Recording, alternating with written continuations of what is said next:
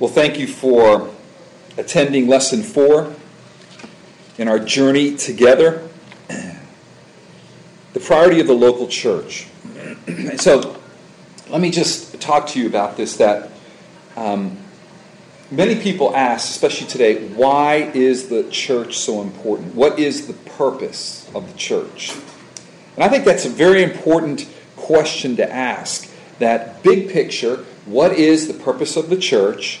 And then I think bringing it down even further, what is the critical role of the local church in God's purpose? So, God's purpose is what we're talking about.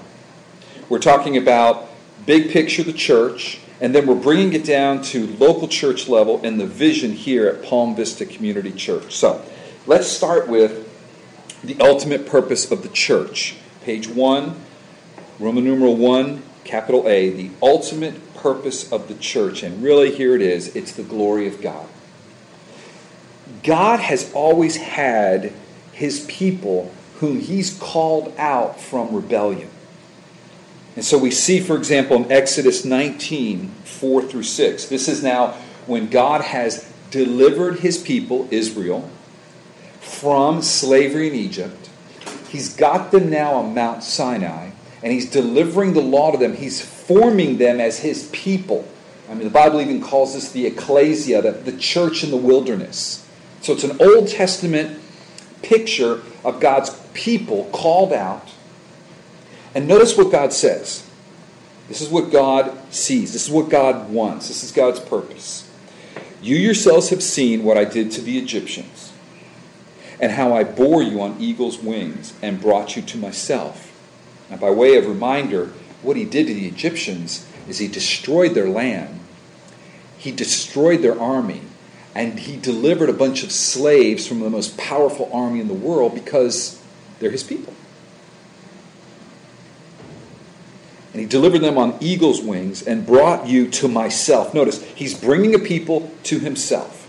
Now, therefore, if you will indeed obey my voice and keep my covenant, you shall be my treasured possession among all peoples. That's a key phrase there. For all the earth is mine, and you shall be to me a kingdom of priests and a holy nation. So in the Old Testament we see God's always wanted His people. His people. He redeems them from rebellion. He redeems them out of a place of being His enemies. And He brings them to Himself to form His people. The church. A kingdom of priests and a holy nation. Now, with the coming of Christ, we see this even clearer. Because what happened in the Old Testament is pointing to Christ, who will fulfill all that we see in the Old Testament. So look at Ephesians 1, 3 through 8. Blessed be the God and Father of our Lord Jesus Christ, who has blessed us in Christ with every spiritual blessing in the heavenly places, even as He chose us in Him before the foundation of the world, that we should be holy, that means set apart, and blameless before Him.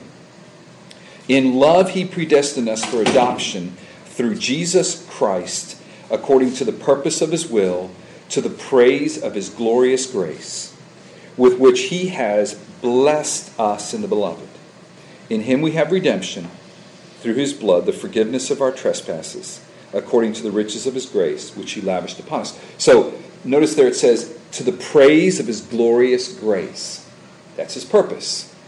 So, a couple of thousand years later, in Ephesians, we see a similar idea. God calling a people out for Himself. And now look at 1 Peter 2, 9 and 10. It begins on the bottom of page 1 there in lesson 4 and extends to page 2.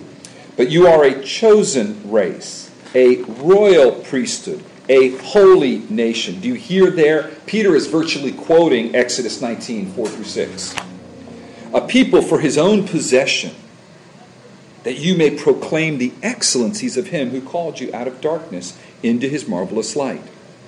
Once you were not a people, but now you are God's people. Once you had not received mercy, but now you have received mercy.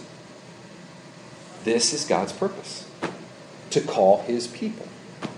This is what God is doing today, calling out a people to be His own possession, who might declare then the excellencies of his mercies. And this is the exclusive role of the church.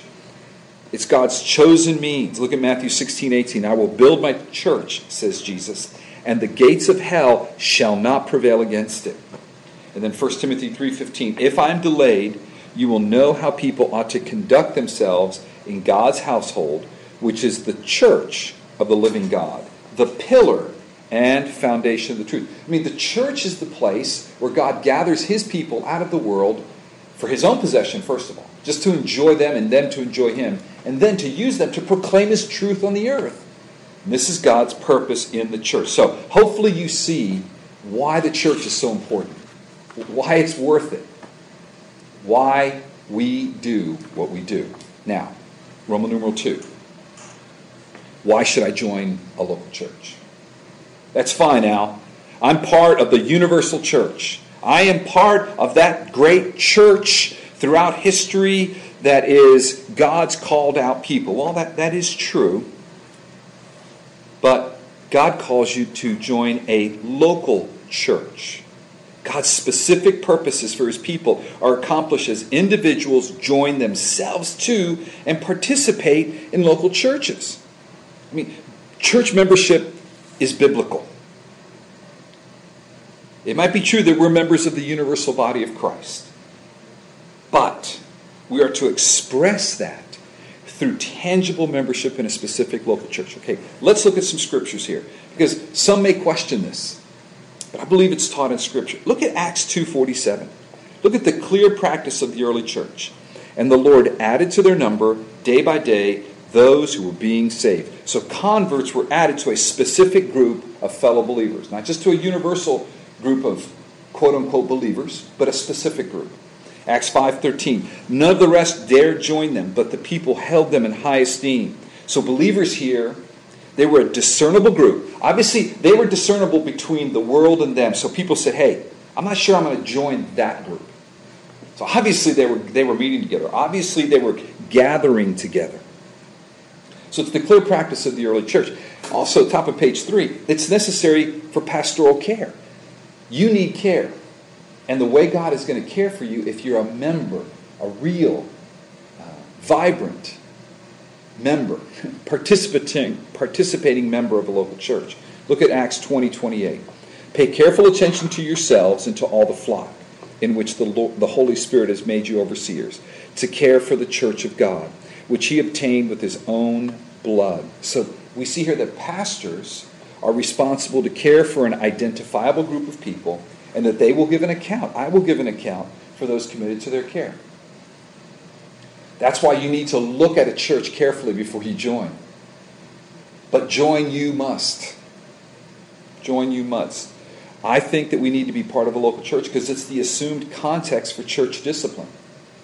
So in Matthew 18:15-17, and 1 Corinthians 5, they describe situations where believers are to confront other believers who are persisting in unrepentant, sinful ways. Now, the only way they can do that is if they are joined together in an identifiable group. It's the only way. They have to know each other, know each other's lifestyles.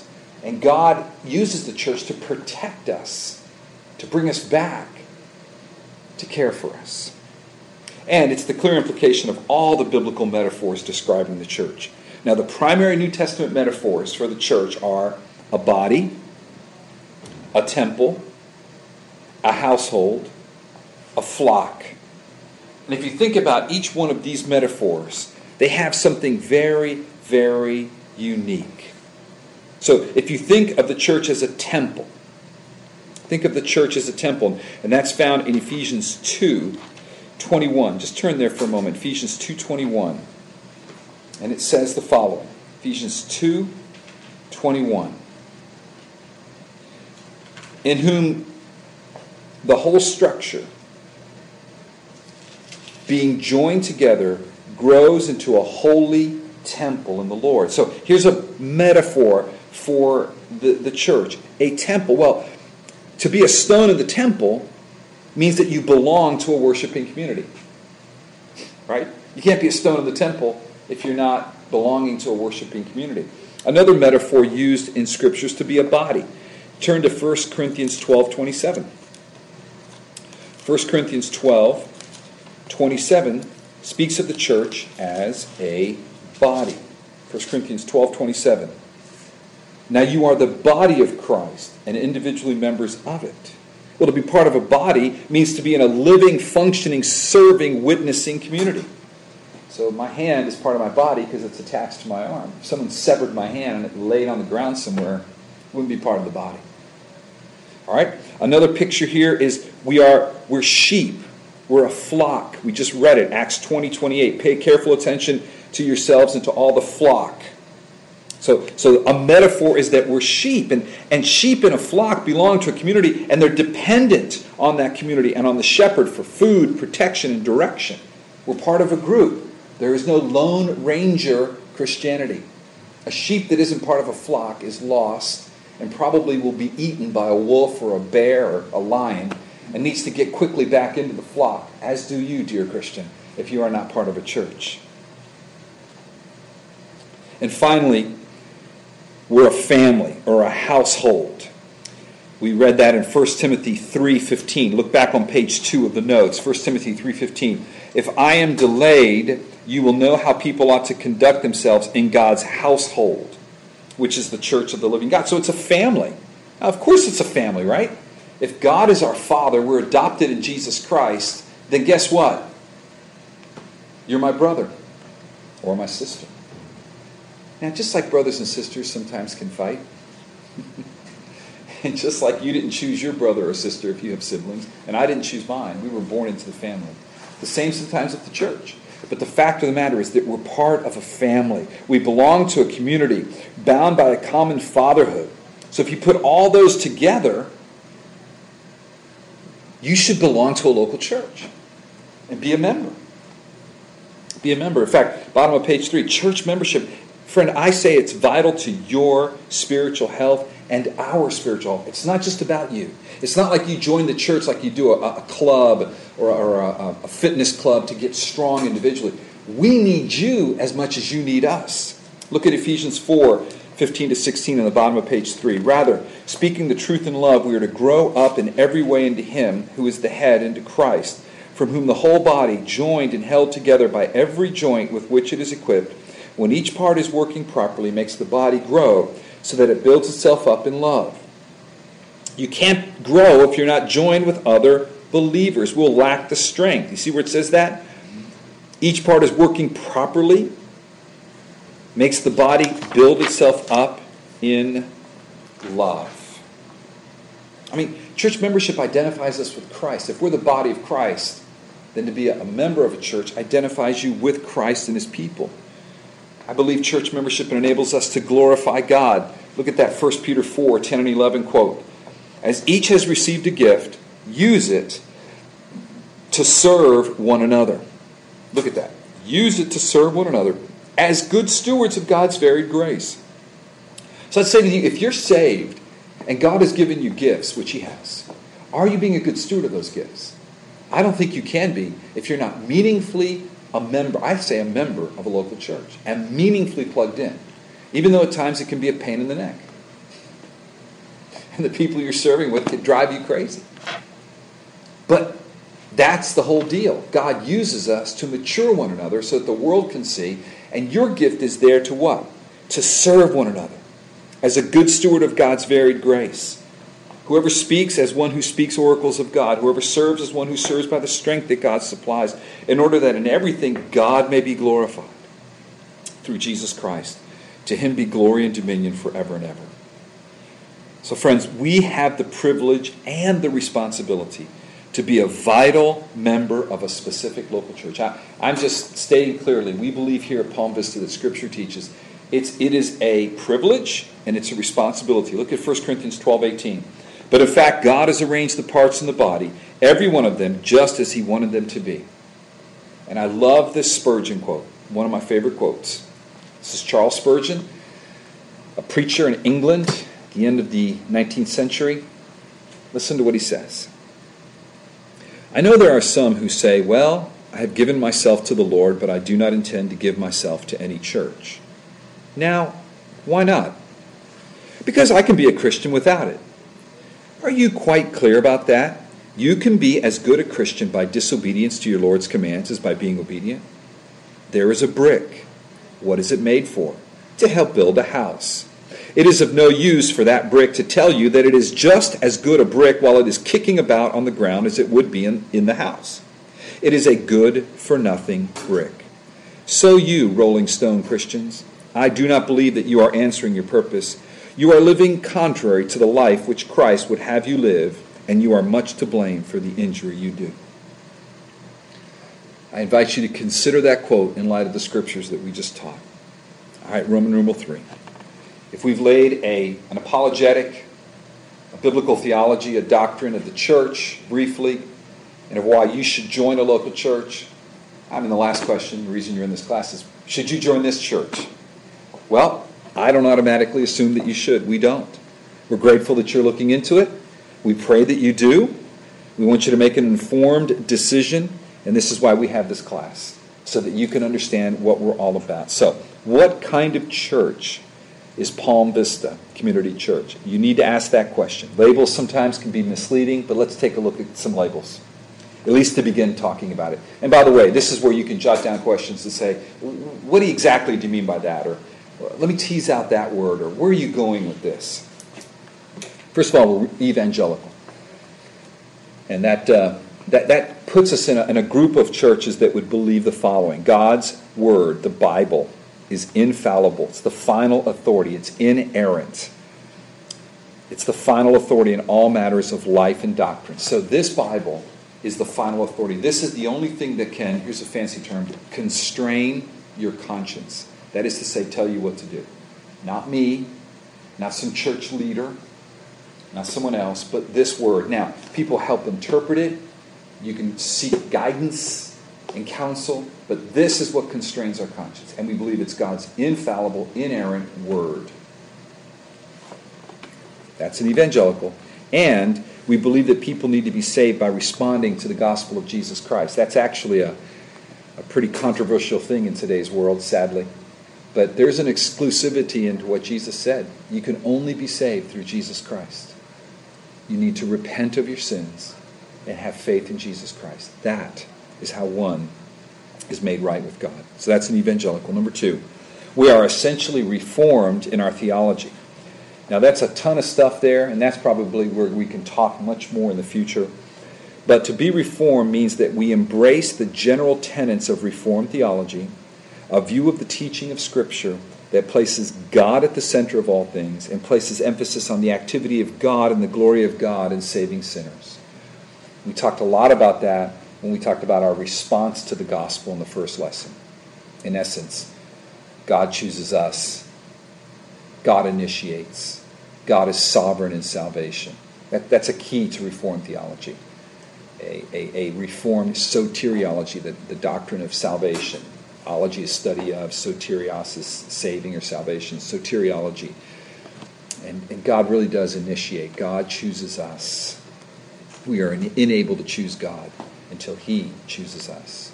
That's a real tenet, an earmark of Reformed theology.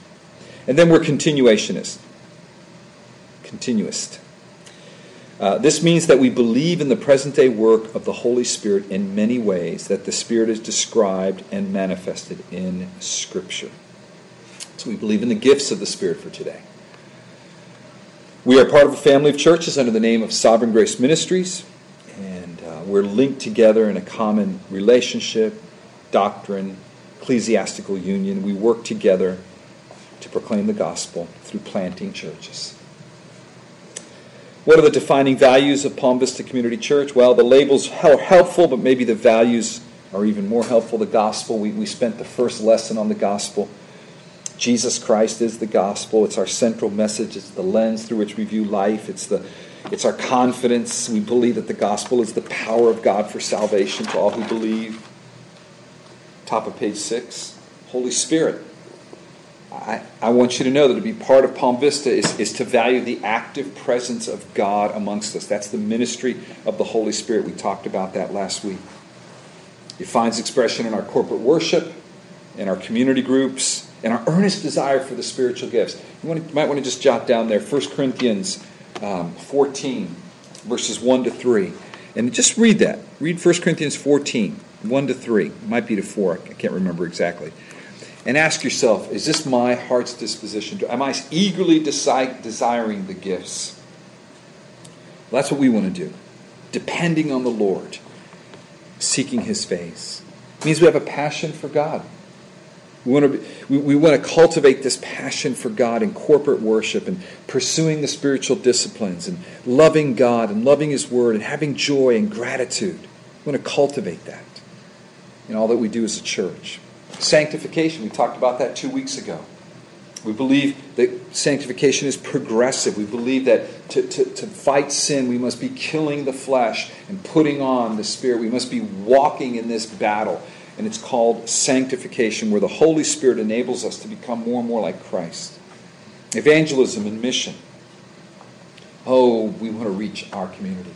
Oh, we're asking God for fresh strength and vision and direction and even ways to reach out, to equip one another to share the gospel in our natural relationships, that we do friendship evangelism, and that we're always thinking of inviting folks and reaching out to folks, and then having set times of evangelism, whether it's events that we do, or perhaps a context like Christianity Explored, which we have done in the past, or a free car wash in the community where we're just doing it to bless folks and then share the gospel with them. Sound doctrine. The Bible is always going to be central at Palm Vista. We preach expository messages. That means we open a book and we preach through it. There may be times when we do short topical messages, but even the topics are going to be expository in nature, i.e. they're not just coming out of our ideas, but a text. We may plop down into the church for 2 or 3 weeks, or the Holy Spirit for 2 or 3 weeks, or evangelism and mission for a week or two. We're always preaching it out of a text rather than just maybe out of our own ideas or someone else's ideas from a book. Relationships. We want to be very relational. We build according to community groups. So we ask you to be part of a community group. It's important to get to know folks, to be very relational. Because that's where that biblical fellowship occurs. That's where family life, marriage, parenting, purity, these things are all walked out. And that's where it can get a little messy. We don't want to just have a bunch of meetings where we get good sound doctrine. We want that. But then we want times where we gather relationally. Where we're talking and sharing life, doing life together. And servanthood.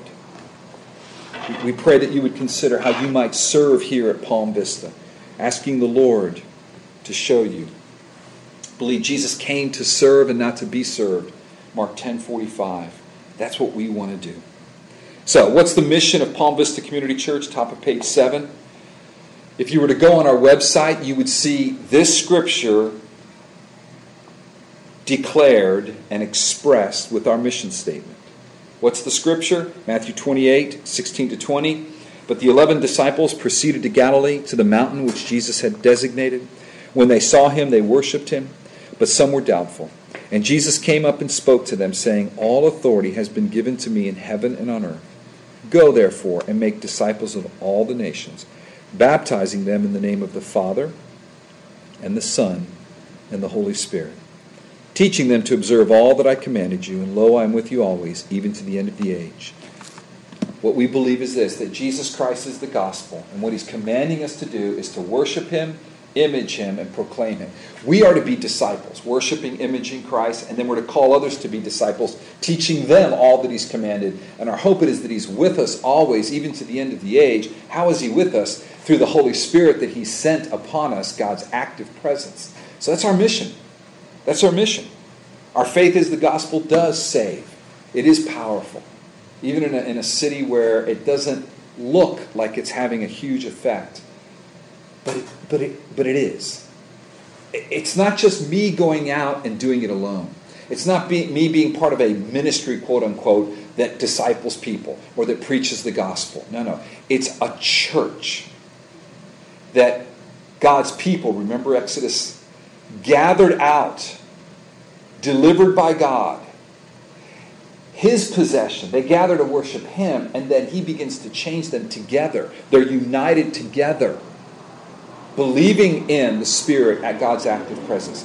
And then declaring and demonstrating the gospel. Strong churches with members committed to one another, serving one another, committed to sound doctrine, committed to growing in Jesus, believing the Spirit pours out His gifts upon us, that we might serve one another. And then that church being a light to our community. That's what we see. That's what we want. I love this quote from J.I. Packer in his book, Evangelism and the Sovereignty of God. There on page 7. Thus, the sovereignty of God and grace gave Paul hope of success as he preached to deaf ears and held up Christ before blind eyes and sought to move stony hearts.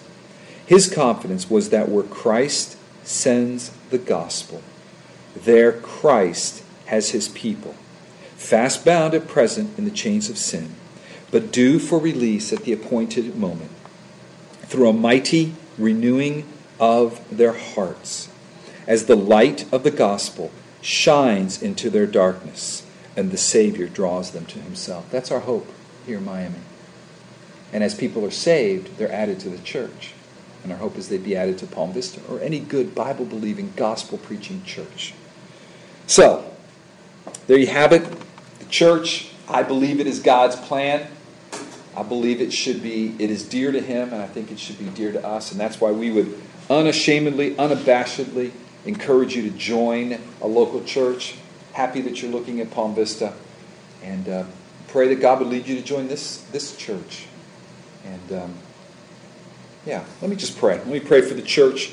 Let me pray for you. Lord, I just pray for those that are here this morning. I pray for those that are listening to this via digital recording.